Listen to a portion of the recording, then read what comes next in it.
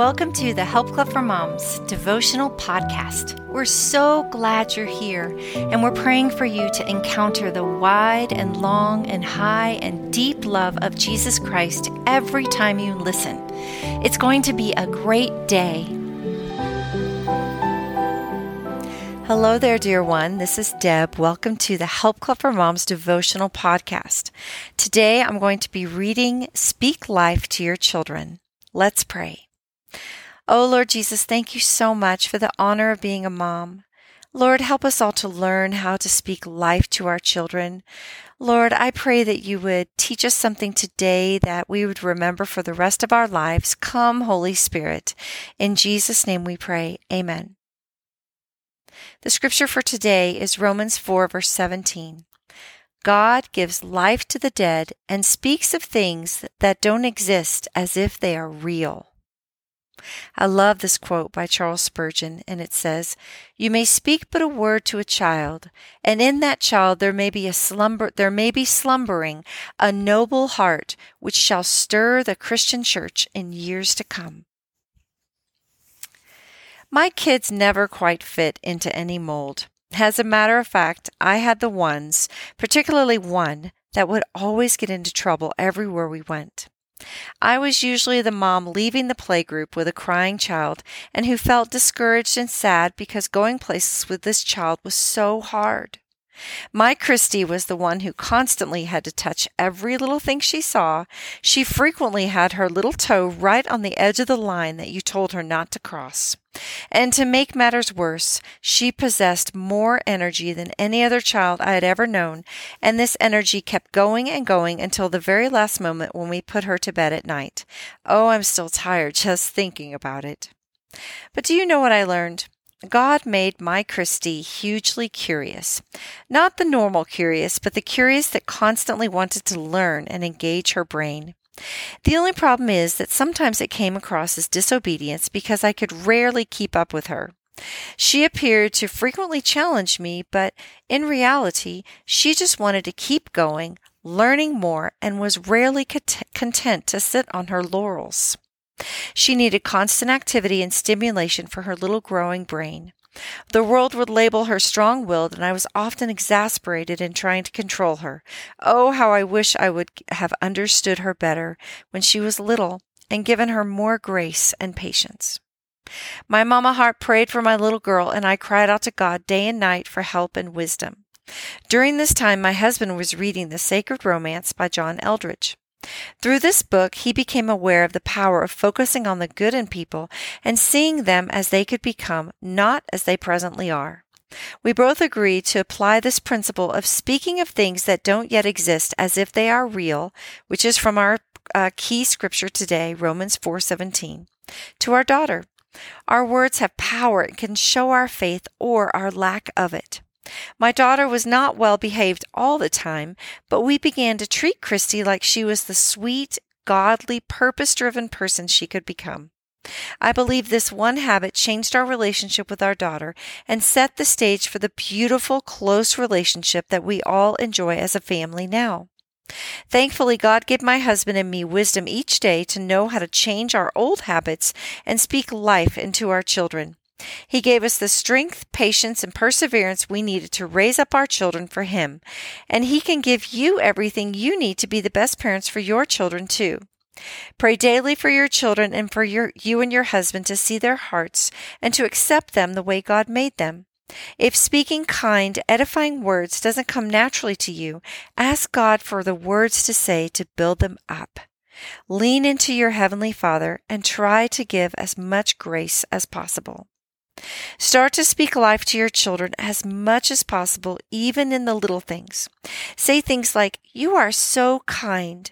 That was so sweet of you to let your sister have the big chair," or "You are so trustworthy. Thank you for waiting for Mommy to help you cross the street." When your child makes a mistake, call their attention to it, discipline them as quickly as possible, and move on. Don't drag out your discipline. Take care of things before Daddy comes home.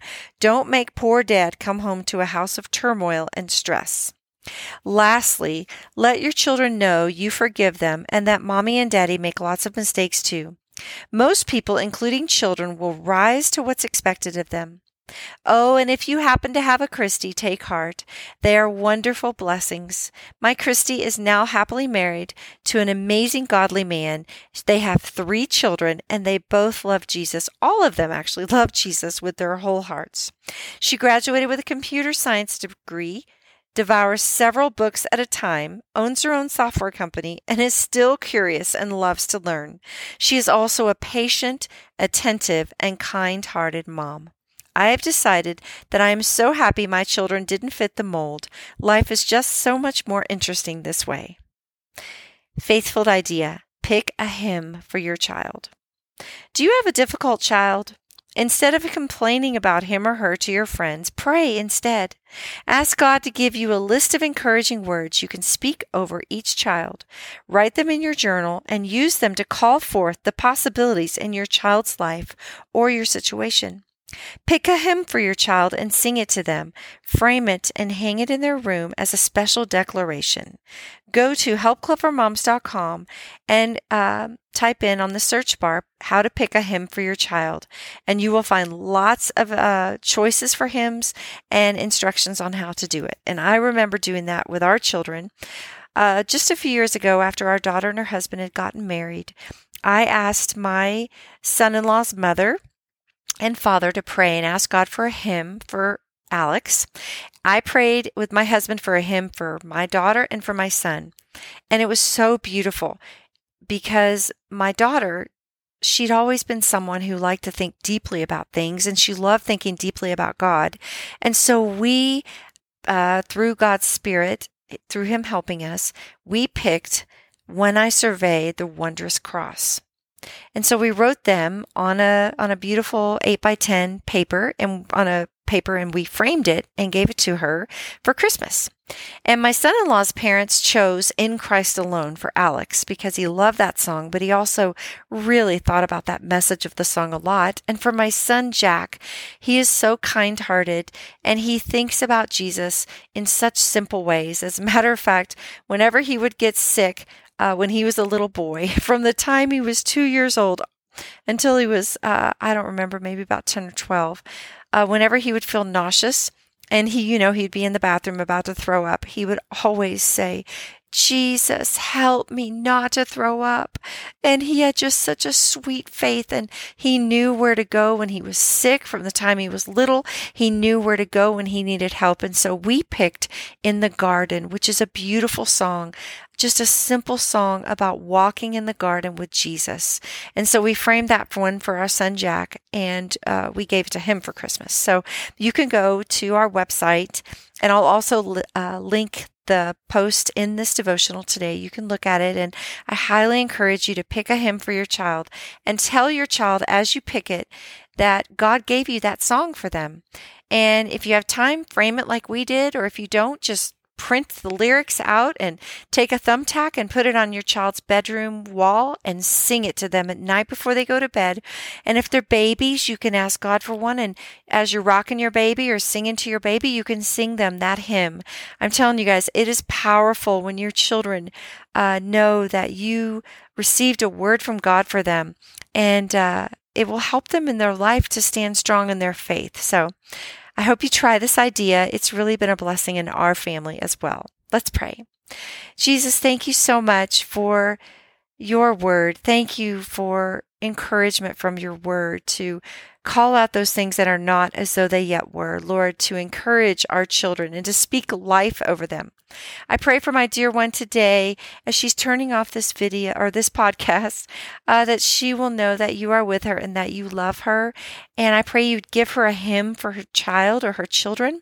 And I pray, God, that she would be that encouraging mom, that you would settle her as a happy mother of children in her home, that she will not look around at all the work she has to do. She will just think of her home as a living laboratory of life. I know when she's overwhelmed and at all the messes, that her house doesn't have to be house beautiful, and that it can just be just good enough for her and her family. And Lord, just help her not to be overwhelmed with all of her chores and her jobs, or if she has a sick child or financial problems. Lord, let her keep her eyes on you and remember that she is training up souls for eternity, and her work in her home with her children is holy to you, God. Bless her today. In Jesus' name, amen. Thanks for listening. I'll see you tomorrow. Bye-bye.